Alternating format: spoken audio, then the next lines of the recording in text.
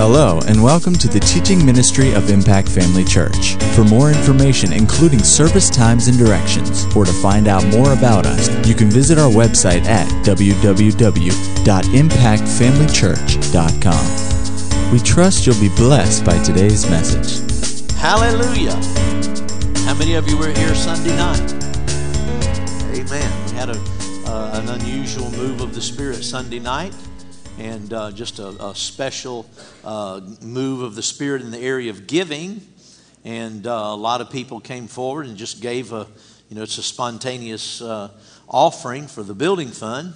I think it came to, we're not sure because some more came in tonight, but around $3,500, $3,500. Praise God. For the building fund. Praise God. And, I've been around these kinds of things for a long, long time, and I've seen that type of thing manipulated. I've seen it brought on by unscrupulous leaders trying to raise money and trying to work the crowd and so forth. And, I think that's terrible. God help me from ever being involved in anything like that. But when the Spirit's behind it, when it's of the Spirit, it's a tremendous thing. I know Brother Doug got up, and to receive the offering, and he started talking about the building fund and got all stirred up, and Brother Steve got up and he got all stirred up. Brother Doug told me after church, he said, I went into the pulpit, he said, sitting there in church before I took up the offering, even when I got in the pulpit, he said, when I went up, he said, I hadn't even thought about the building fund. Hadn't even entered my mind, hadn't thought about it, hadn't thought about talking about the building fund, wasn't thinking anything about it. It just came up out of my spirit, and I started sharing it, and God just took hold, praise God. And when that happens, there's a reason for that. Amen. And it's not just to bless the building fund. It's a way of supernaturally jump-starting, so to speak, a blessing in your life. I know a few years ago we had a situation like that where the Spirit of God just moved in that way, and it was just spontaneous. It hadn't been planned, and God just moved in giving, and I think it was to the building fund. And was it? Bruce and Cindy Black was here, but was it PG or was it Steve or was it you that Sunday night brought out the connection where you bless my house? God said, if you bless my house with that, Brother Steve, then I'll bless your house. And we saw that a few years ago when a similar situation like this, people came to the building fund, and Bruce and Cindy Black were here, and they were led to just raise an offering for the building fund. And I'm going to tell you, for a traveling minister to do that, that's a move of God. I can tell you that.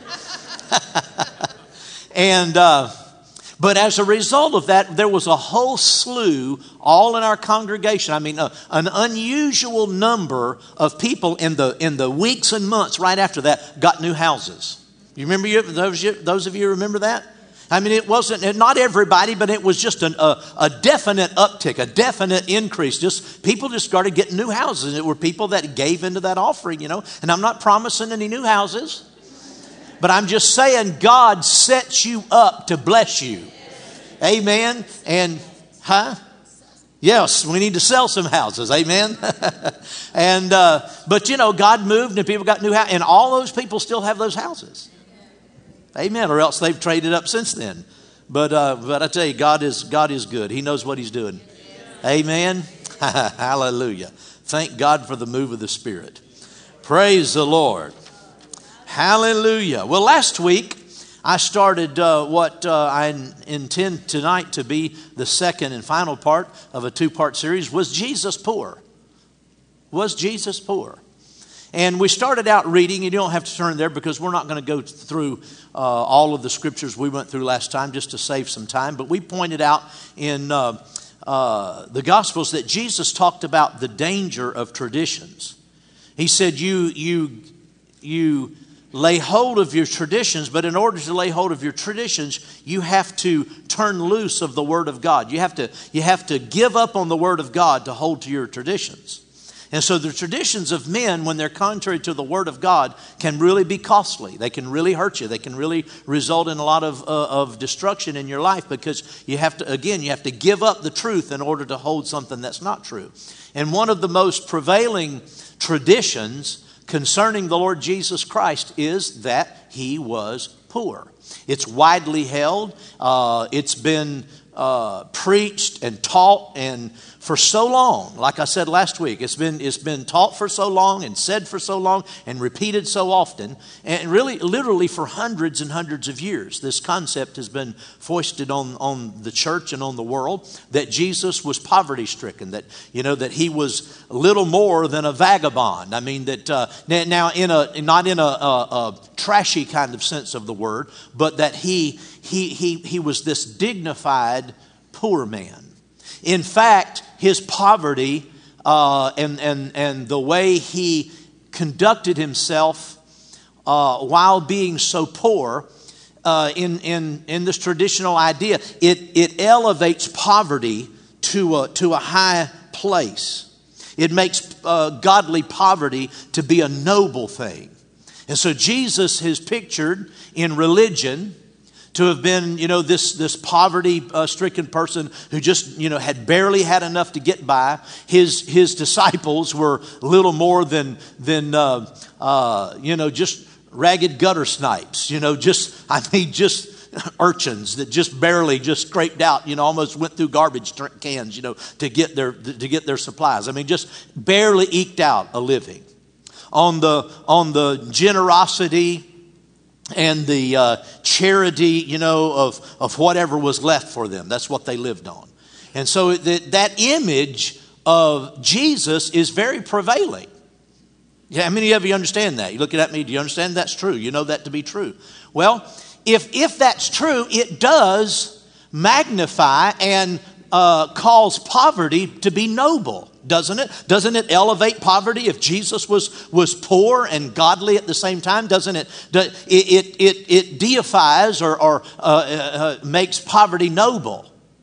But on the other hand, if that's true, and we know that it is true, that many people believe that poverty equals piety. Well, if that's true and that works that way, what if we actually find out from the scriptures that the opposite is true? That Jesus was not only not poor, he was actually prosperous. He actually did quite well. He actually was well off. If we can find that from the scriptures, what does that do? Does that not elevate and make prosperity noble? It should, if all things are being equal. If we can find, because doesn't the scripture say that Jesus came and left us an example that we should follow in his steps?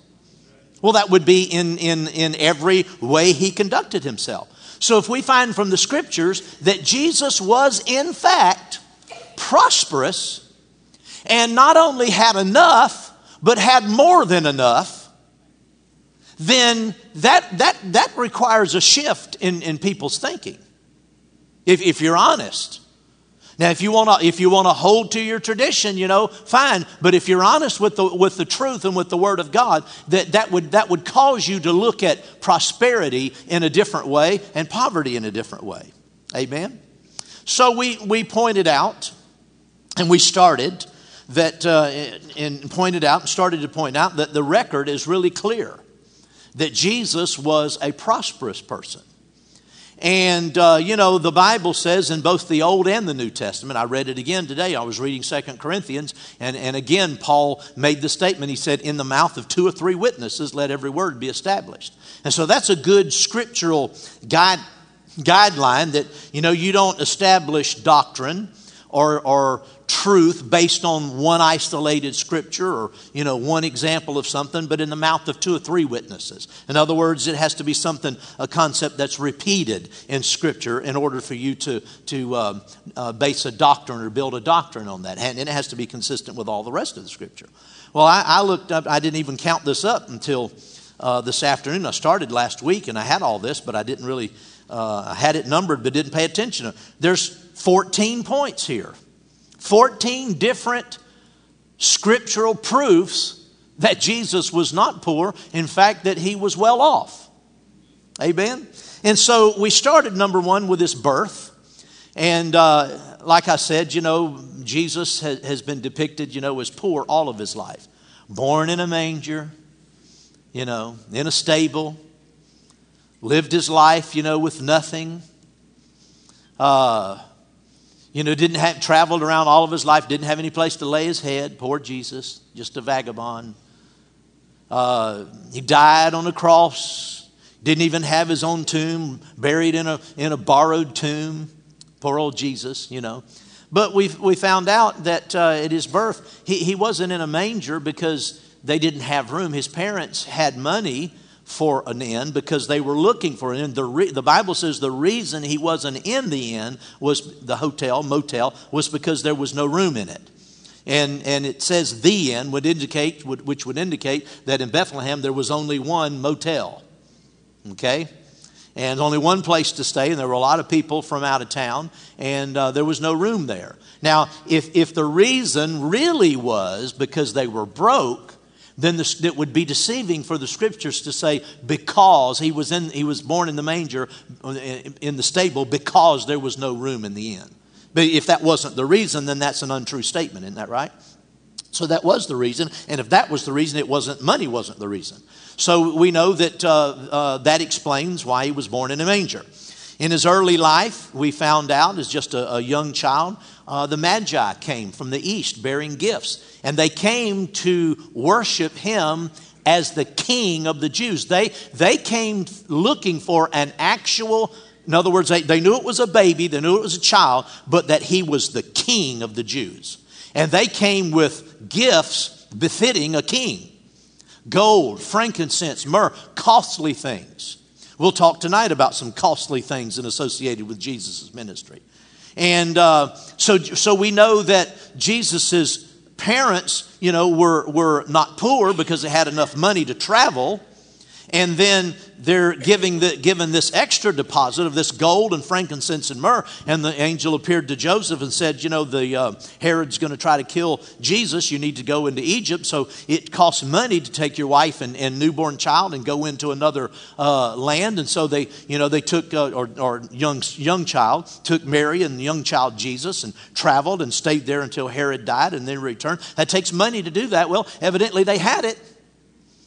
And so the gold, no doubt, caused them to be fairly prosperous.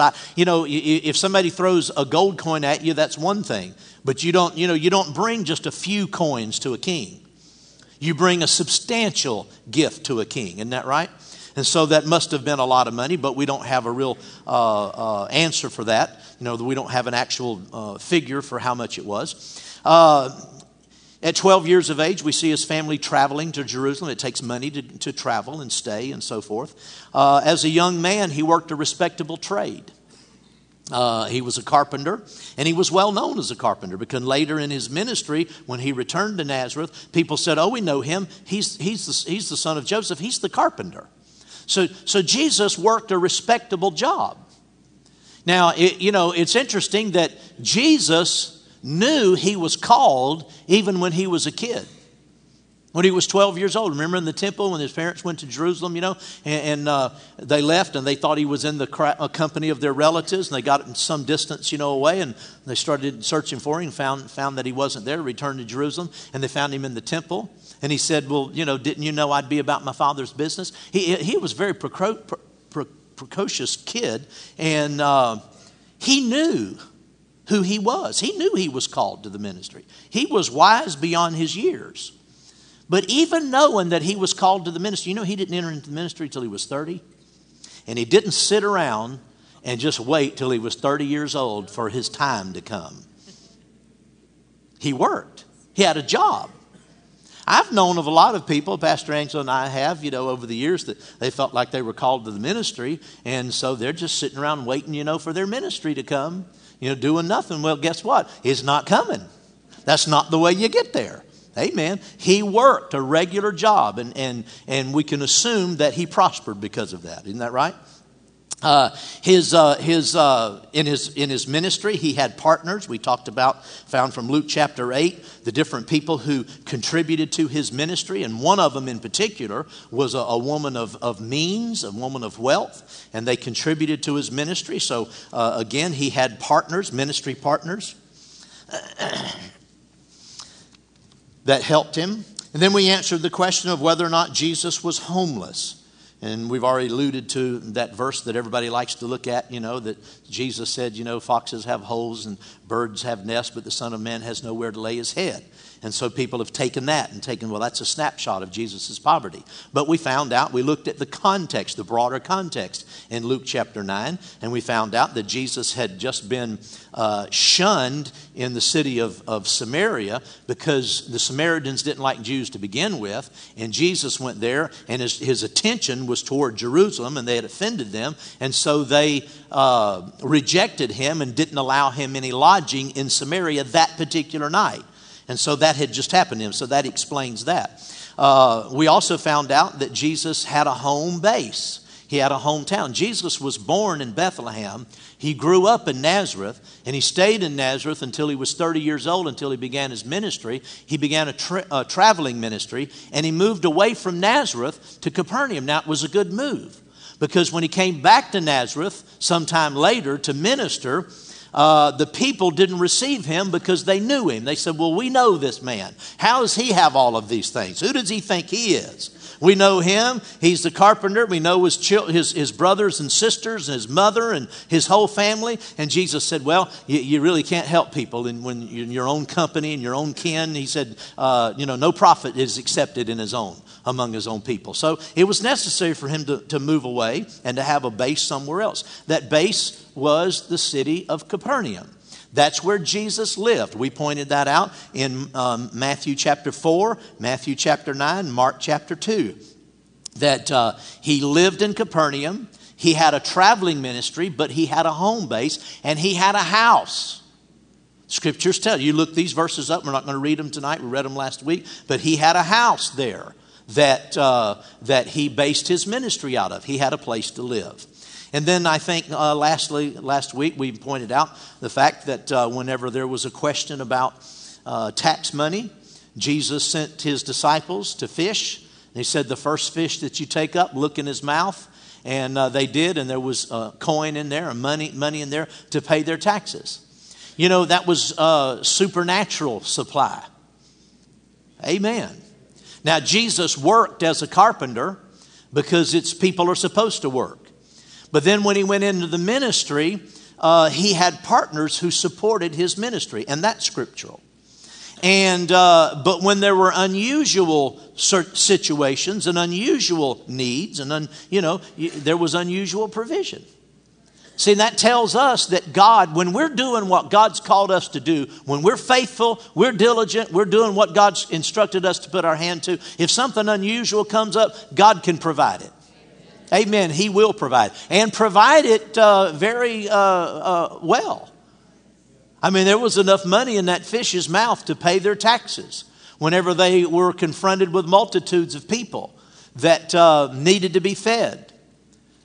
Well, the miracle provision of God was there to turn the few small fish. At one time, the disciples, Jesus said, well, you feed the people. And they said, well, Lord, there's so many people out here. Are we going to go into town and buy 200 denarii worth of food? Now, we'll find out tonight that 300 denarii was equivalent to a year's wage for a worker. So that 200 was 2/3 of a year's salary for an entire worker. And the disciples estimated that's what it would cost to feed that crowd. Well, God can provide the money or he can just provide the food. Amen. Either way, the need was met. Amen. That was a remarkable thing. Thousands of people, probably 20,000 people were fed. Praise God.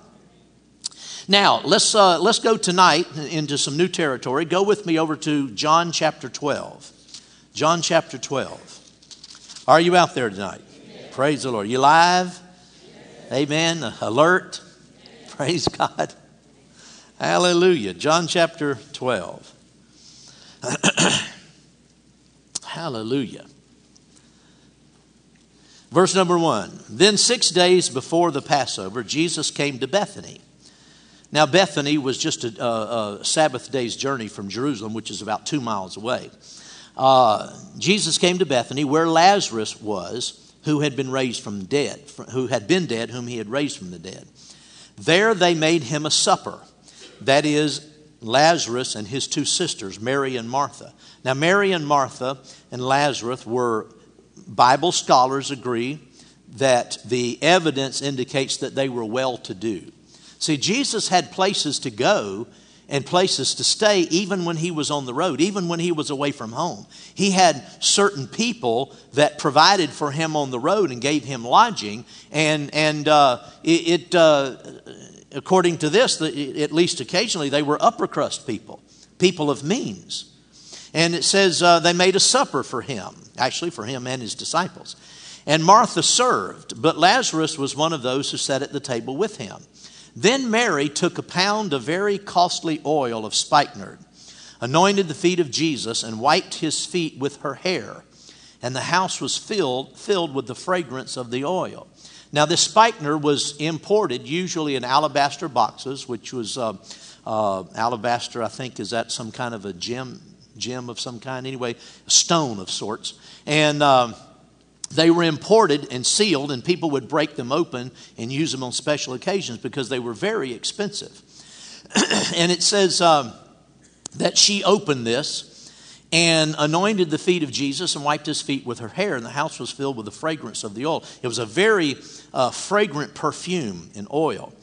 Then one of his disciples, Judas Iscariot, Simon's son, who would betray him, said, "Why was this fragrant oil not sold for 300 denarii and given to the poor?" And in the margin of my Bible, it says that's about 1 year's wages for a worker.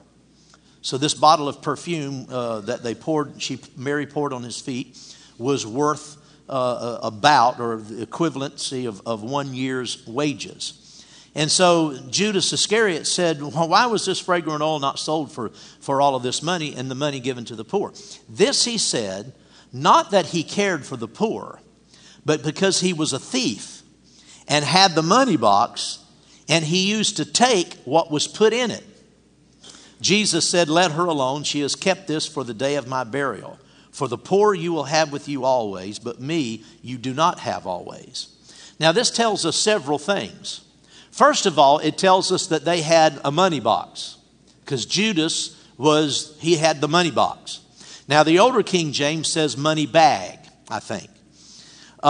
This word actually can be translated box, or it can be translated chest, treasure chest. And there are some translations that translate it that way. We've had the idea in the past that Judas had, a small little bag, with a string pulled at the top, and just a few coins in it. But the word would indicate that it was a larger box. We'd call it money box, cash box, I guess. And so Jesus, the Jesus of Nazareth Evangelistic Association, Jesus of Capernaum Evangelistic Association, had some money. So they weren't poor. And they didn't just have a few coins. They had enough that they had it in a treasure chest, sort of a box. And they had enough that they had to have a treasurer. Judas was the treasurer of the group. Well, a poor organization doesn't need a treasurer. And people who are poor don't need to designate one person to carry all of their measly little crumbs of survival. Isn't that right? So we see that Jesus and his team had money enough that they needed to carry it in a box, and they had to have a treasurer look out for it, to take care of it. And the treasurer was actually a thief. Now, isn't that interesting? That on Jesus' staff, one of his officers, one of the leaders, he's the treasurer. How many of you believe that's an important job? Any organization, the treasurer is important. Jesus' treasurer was a thief. That just raises a lot of questions and just speaks to a lot of things. You know, you can do everything right. You can do everything right and still have some wrong people around you. And sometimes, you know, the devil will say, well, if you'd really been listening to the Holy Ghost, you'd have known better than that, and you'd have dealt with that. Now, wait a minute, what about Jesus?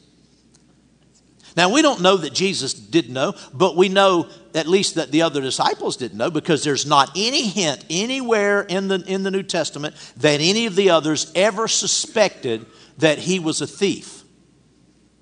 Which means that they had enough money that because Judas was taking money out of the box. He was stealing money. He was embezzling the funds, but they had to have had enough or sufficient amount to not notice it. I mean, when you've only got, you know, if you're poor and you're living, you know, just hand to mouth, you know, day to day, barely making it, and you've just got a few little dollars, you know, somebody in the team steals it, you're going to know it.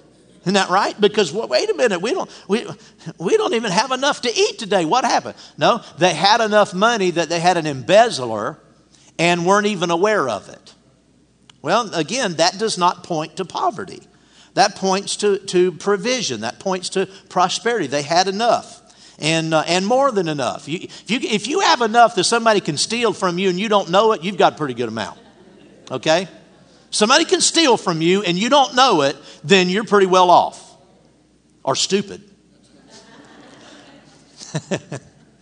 Amen. So, it says that he didn't care for the poor, but because he was a thief and had the money box and used to take what was put in it, Jesus said, you know, leave her alone. She's kept this for the day of my burial. For the poor you have with you always. In another location, I think it's Mark chapter 14, I think, one of the other versions of this, he said, you have the poor with you always, and whenever you want to, you can help them. He said, but you won't have me forever. And now let's go from there over to the 13th chapter, because there's something else associated with that. The 13th chapter of John. And let's look at verse 27. Now this, of course, is the story of Jesus the night that he was betrayed. He's washing the disciples' feet, giving them the new covenant, the new commandment of the new covenant, giving them some last-minute instructions. This is when they had communion together. And let's start on, instead of verse 27, let's start in verse 21. Jesus had said these things. He was troubled in spirit and testified and said, most assuredly I say to you, one of you will betray me. Then the disciples looked at one another, perplexed about whom he spoke. Now there was leaning on Jesus' bosom one of the disciples whom Jesus loved, evidently John.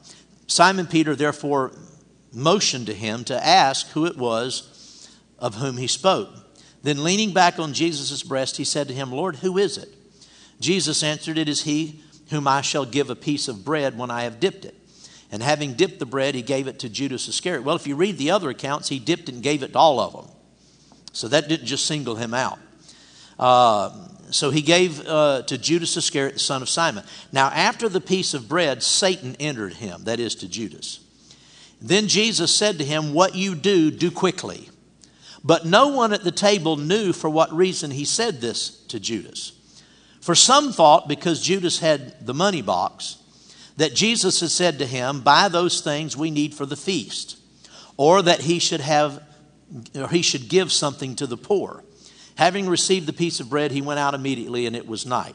So again, this tells us that they had money and that they had enough to provide for themselves. Notice they thought that Jesus was telling him to go buy those things we need for the feast. So they were accustomed to paying their own way, were they not? Because that's what the disciples just assumed that he meant that. to go out and spend the money and buy the things that were needed. So they didn't just live on just in the sense of they had the supporters, they had income, because he who preaches the gospel lives of the gospel, and it's right for people to give to support the ministry. But they weren't just living hand to mouth, barely getting along. They had enough to pay their own way. So the ministry was supporting them in a measure that was certainly above the poverty level. And they said, well, maybe it's that he's telling him to go buy the things that we need for the feast, or that he should give something to the poor. So evidently, they customarily bought the things they needed. They customarily, when they had needs, when they had supplies, you carry a team around of 13 people, Jesus and 12 disciples, and sometimes there were more. Sometimes there were as many as 70 people with them. Now, we don't know that he provided for all of those. They might have provided for themselves. But certainly the 13, Jesus and the 12 disciples, Jesus provided. The ministry provided for them. Well, when you have 13 people traveling around, it costs money. I mean, it takes provision, food and clothing and all of the things that you need to live and to do the things that were required of them and to go the places they needed to go. They were accustomed to paying their own way. They had a treasurer, they had a treasure chest, and they had money to do it. And evidently they did that frequently because they thought that might be what he was doing, or they thought he was given to the poor, which again must be something they did regularly. If they had never given anything to the poor, it wouldn't have popped into their mind, well, I guess maybe Jesus is telling him to go give something to the poor. No, they thought that because it had happened in the past. They were accustomed to Judas going out and giving money out of their treasure chest, out of their money box, giving to the poor. It must have been something they did routinely. Well, if they're given to the poor, then they're not the poor. Isn't that right? No, they weren't the poor. They were the ones giving to the poor on a regular basis, evidently on a regular basis. Isn't that right? So that's again shows that they were not poor, that they had the means they had more than they needed. They had enough to give away to be a blessing to others. Amen. And then going back again to John chapter 12, let's look at one other thing. Verse number 8, we've read it, but let's look at it again. He said, the poor, John 12:8, the poor you have with me always, you have with you always, but me you do not have. Notice Jesus made a distinction between himself and the poor.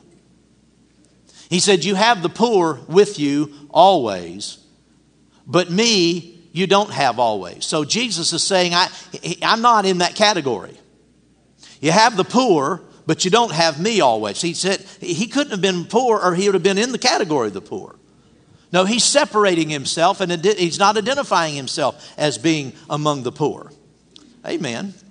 Now, this perfume, let's look at it again. It says a pound of spikenard. Now, according to the Greek, it was about 12 ounces. 12 ounces of perfume, and it was worth a year's wage for a worker. How much would that be today? Huh? What do you think? For a worker. Yeah. Maybe 25, 30,000. Let's say 25,000 for a laborer. It's 12 ounces. How much is that an ounce, Dan? $25,000 a year, say $24,000 a year. It's $2,000 an ounce. Now, I know that they sell perfume today. You can buy perfume for $2,000 an ounce. I won't ask you, ladies, if you have any. I don't want anybody breaking into your house. Well, if they got $2,000 perfume, no telling what they have. I'll tell you this, that my wife doesn't have any $2,000 an ounce perfume. And I use Old Spice if I use anything, and it's about $2 an ounce.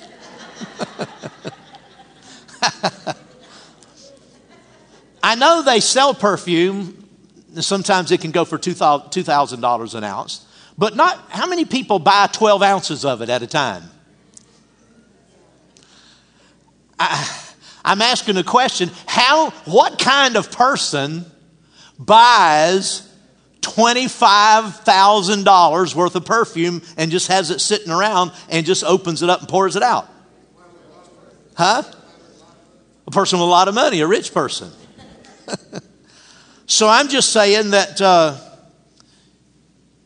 Mary, Martha, and Lazarus must have been pretty well off. Somebody was pretty well off. You have, and you spend an entire year's wages for a common labor on your perfume.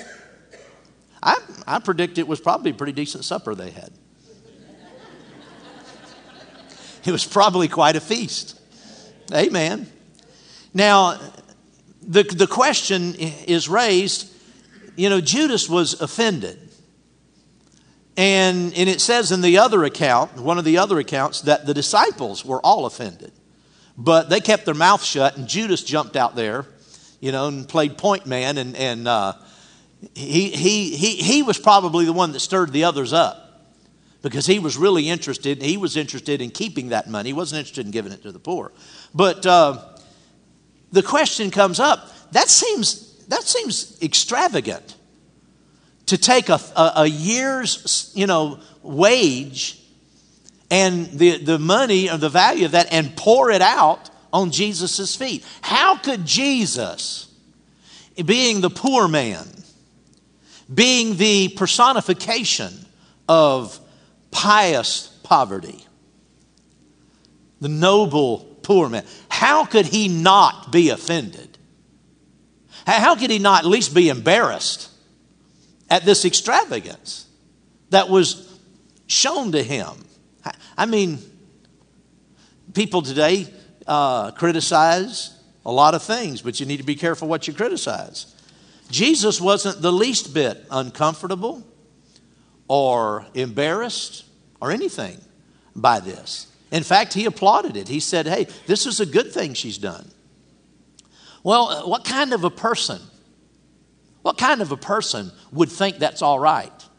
What kind of a person would not be shocked by that? I guarantee you, absolutely, that if tonight somebody brought $25,000 worth of anything and poured it on anybody's feet, everybody here would say, no, that's the most ridiculous thing I've ever seen in my life. Who in the world, what are they thinking? That is ridiculous. What a waste. Wouldn't it be a waste? It depends on who you are. Isn't that right? Well, just who was Jesus? You have to consider who he was. Genesis 14:19 said he was the Most High God. That's who he was. The Jehovah of the Old Testament is none other than Jesus of the New Testament. God Most High. Exodus 9:29 says the earth is the Lord's. Psalm 24:1, the earth is the Lord's and all its fullness. Psalm 50:10 says, every beast of the forest is mine, and the cattle on 1,000 hills are mine. I know all the birds of the mountains and the wild beasts of the field are all mine. The world is mine and everything in it. It says the silver and the gold is mine. It calls him the Lord of the whole earth. Yours, O Lord, is the greatness, the power and the glory. I'm quoting 1 Chronicles 29. The victory and the majesty. For all that is in heaven and in earth is yours. Yours is the kingdom, O Lord, and you are exalted as head over all. Both riches and honor come from you, and you reign over all. Jesus, he wasn't offended because everything belongs to him. A year's salary to him meant nothing. He was worth a whole lot more than that. I'm saying that it requires somebody who knows who they are to not be insulted or embarrassed or offended at that kind of extravagance. Well, praise God. That was number 10. If you're taking notes, you probably don't know the numbers, but number 11 Turn to Luke 22. Forgot to tell you the different numbers as we went down. Luke 22, 35. Nearing the end of his 3 years with the disciples, very often he sent them out. He said, when you go, don't carry anything with you. Don't carry an extra change of clothes. Don't carry any money. Don't carry anything.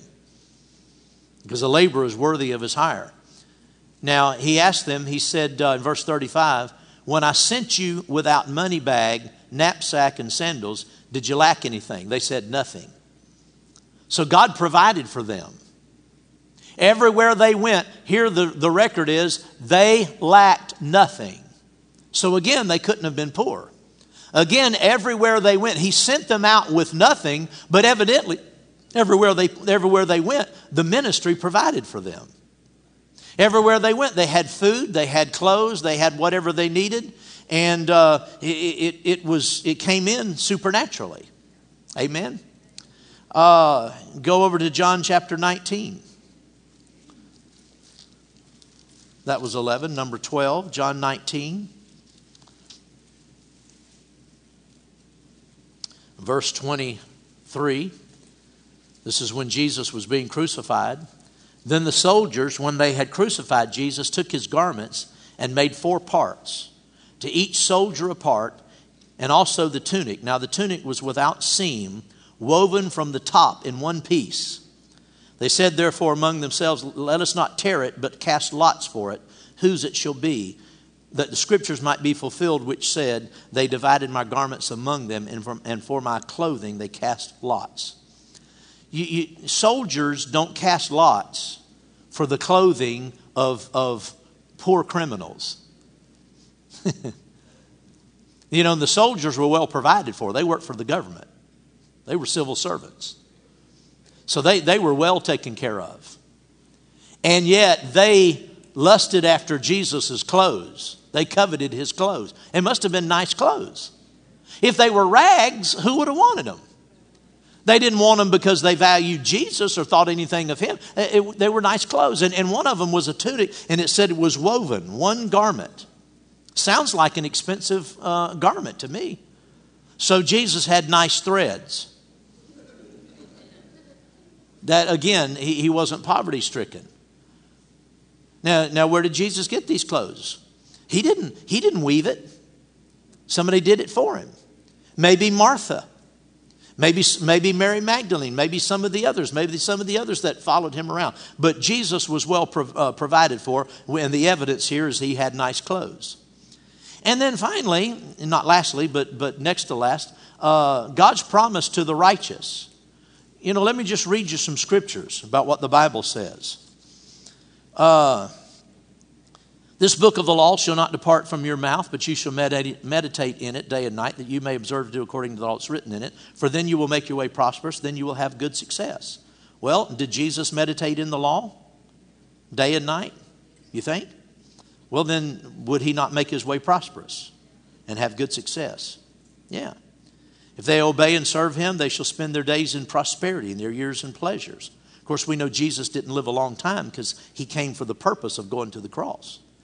But his days would have been prosperous if the scripture is true. I mean, if the promise of God doesn't apply to Jesus, who does it apply to? Isn't that right? Blessed is the man, you know this psalm, Psalm 1, verse 1, 2, 3. Blessed is the man who walks not in the counsel of the ungodly. He didn't. Nor stands in the path of sinners. He didn't. Nor sits in the seat of the scornful. He didn't. But his delight is in the law of the Lord. It was. In his law he meditates day and night. He did. He shall be like a tree planted by the rivers of water. He was. Brings forth its fruit in its season. It did. Whose leaf all shall not wither. It didn't. And whatever he does shall prosper. It did. I mean, if he didn't live out the reality of this, then nobody does. Amen. The Lord is my shepherd, I shall not want. If I have the privilege and the promise of not being in want because the Lord is my shepherd, does it make sense that my shepherd would be in want?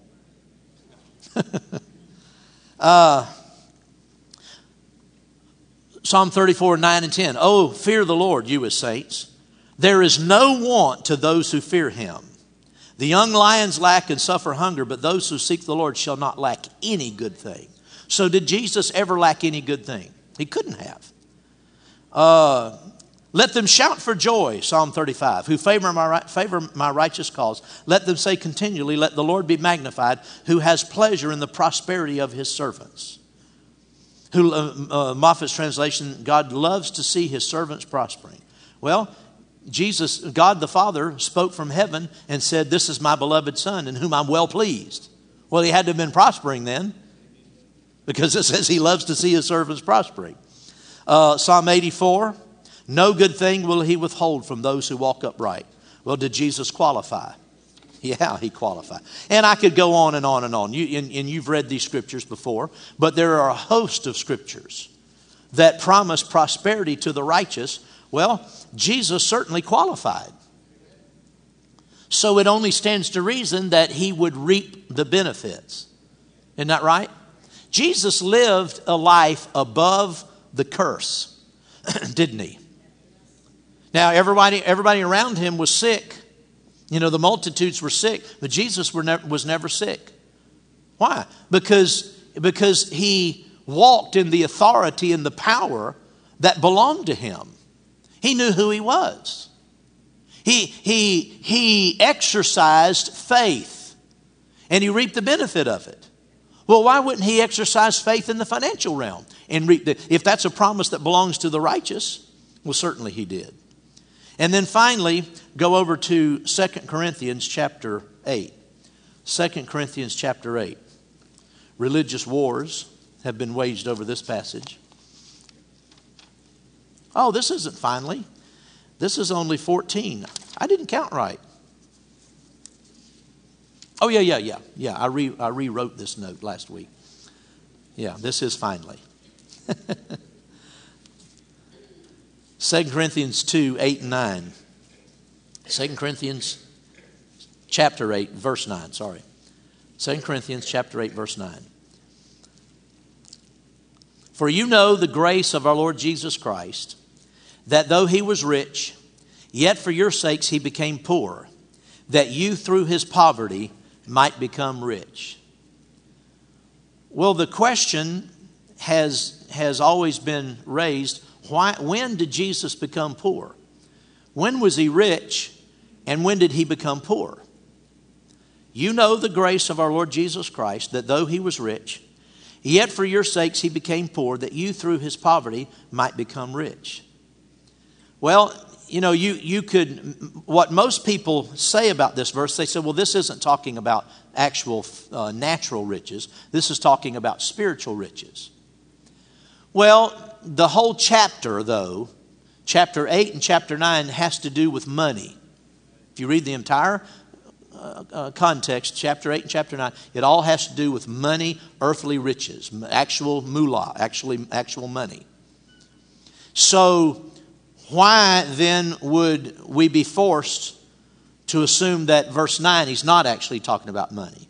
He's just talking about spirit. Now, I know that it is possible that, you know, whenever you're talking about anything, you can, to make a point, to an illustration, you can illustrate it by something else that's similar. I know that it's possible in human reasoning, it's possible that the Apostle Paul was referring to Jesus' spiritual riches and poverty and using that as an example. We do that all the time.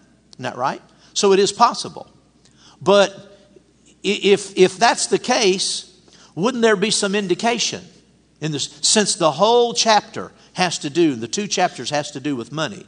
We're certainly not obligated to say that he was talking about spiritual riches, that we're not obligated. It could mean natural riches. Now, it could mean spiritual riches, but it could be natural riches. But is there any justification for believing that it's referring to natural riches? Well, and I don't have time tonight because I'm running out of time, but you know Deuteronomy 28 talks about the curse of the law. Now, listed in Deuteronomy chapter 8 as part of the curse of the law, it's very graphic descriptions of poverty.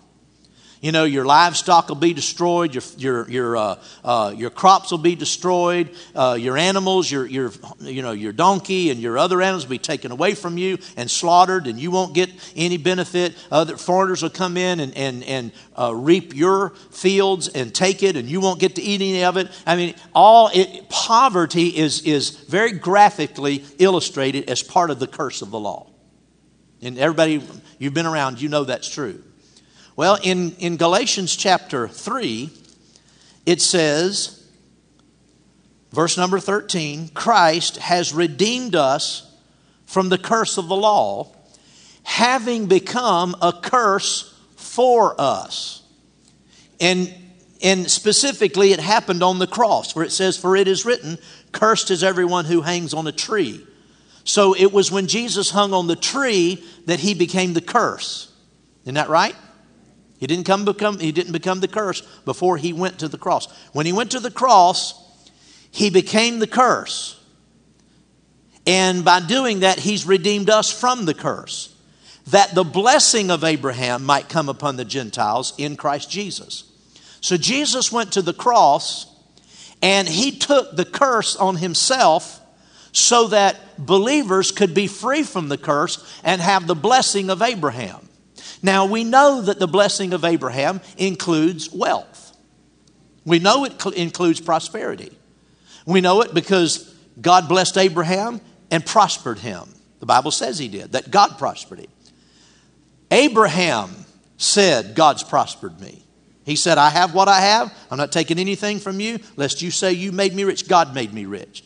Abraham acknowledged that God was rich.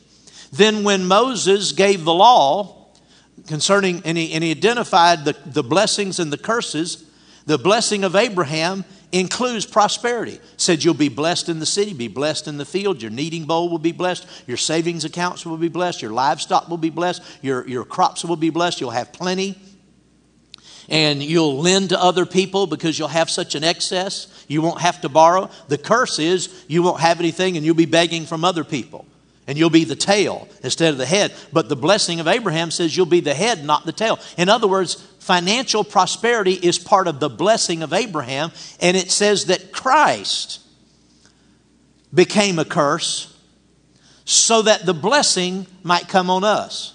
Well, that dovetails very, very perfectly with 2 Corinthians chapter 8. Though he was rich, for your sakes he became poor, that you through his poverty might be made rich. Well, it certainly then could be talking about natural prosperity, because we know on the cross Jesus took the curse, and we know the curse was poverty. Not that wasn't all of it, but that was part of it. So Jesus took the curse, became the curse. He was cursed. He took on the curse of the law, all of the aspects of it, so that we might take on the blessings of Abraham. Well, go over to Isaiah 53. Isaiah 53. Now remember, I have a minute from last week.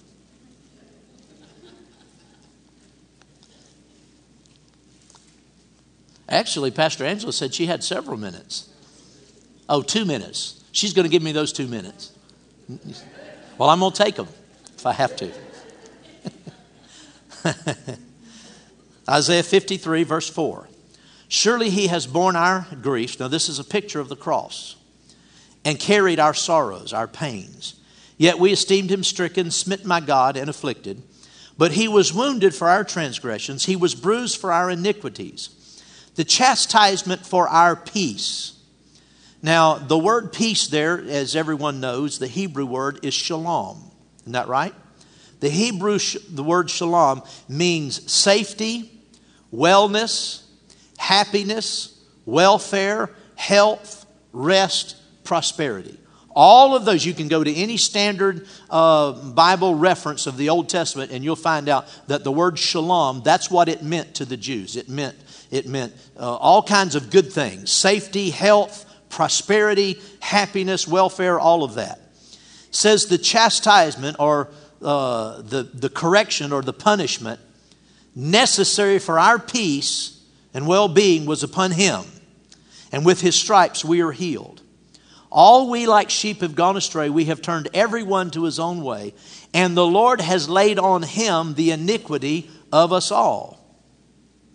Now, if the chastisement for our well-being, spiritually and naturally, socially, because the word shalom really doesn't refer to spiritual things. The word shalom refers to natural prosperity, natural blessing, wellness, and so forth. The punishment necessary to obtain peace and prosperity and health for us was laid on him. Christ became a curse for us that we might receive the blessing of Abraham, that we might, peace is part of the blessing of Abraham. Prosperity is part of the blessing of Abraham. So we see here that it was on the cross that Jesus became the curse. Jesus became poor on the cross. That's when he became poor.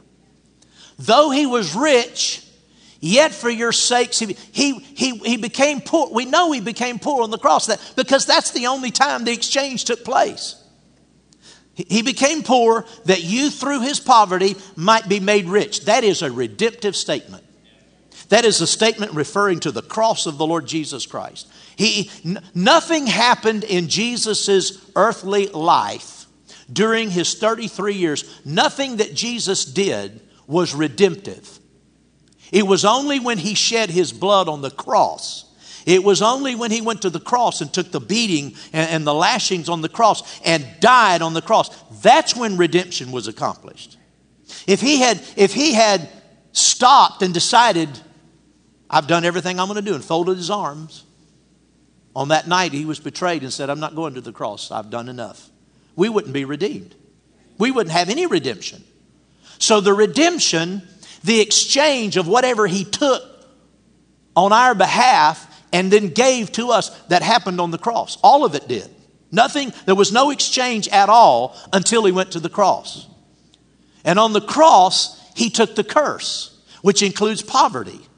It does. The chastisement, punishment necessary to obtain peace and prosperity for us was on him, on the cross.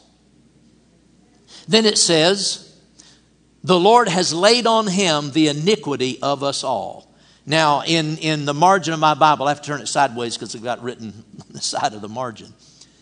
According to the Hebrew scholars, Brown, Drivers, and Briggs, Hebrew lexicon, the word iniquity means iniquity, it means guilt of iniquity, and it means the consequences of and punishment for iniquity. See, the consequences of iniquity, we already know, is poverty.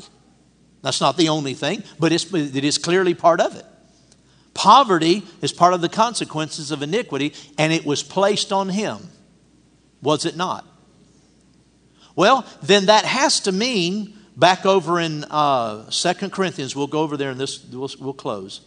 2 Corinthians chapter 8, verse 9, has to be talking about the cross.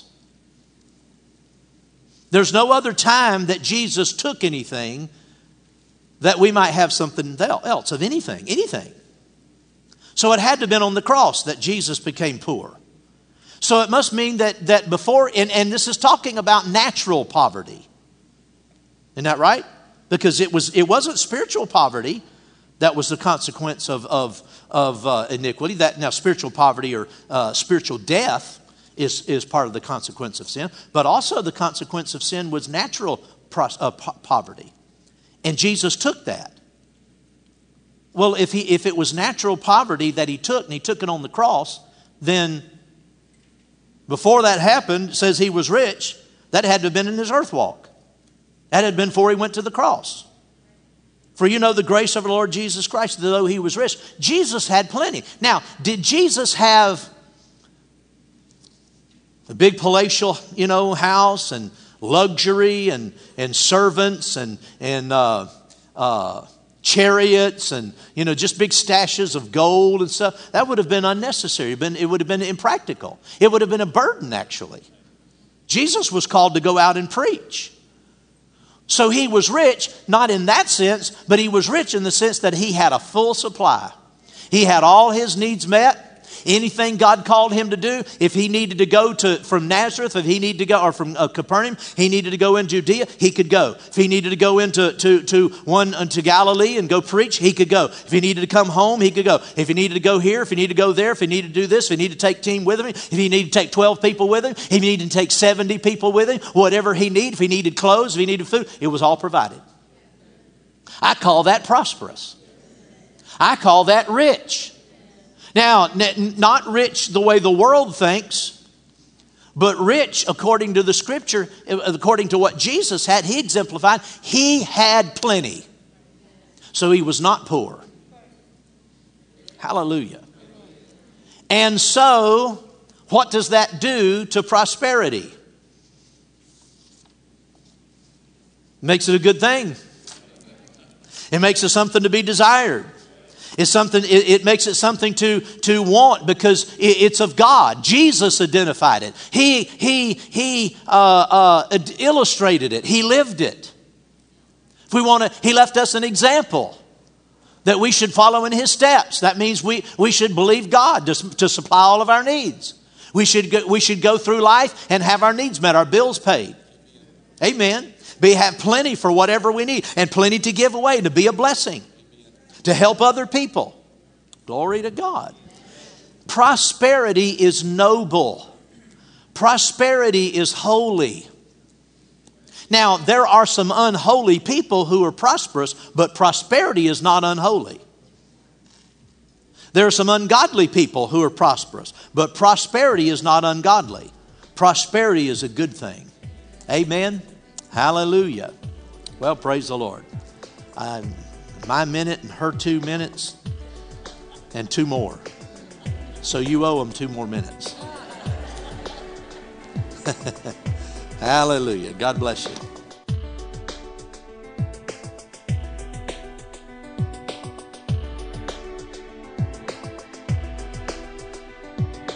At Impact Family Church, it is our desire to see you blessed through the power of the Word of God. We have been helping people to change their world for over 25 years through our dynamic ministries and teaching. If you are going to be in the North Central Florida area and are interested in attending our services or just want more information about us, you can visit us online at www.impactfamilychurch.com.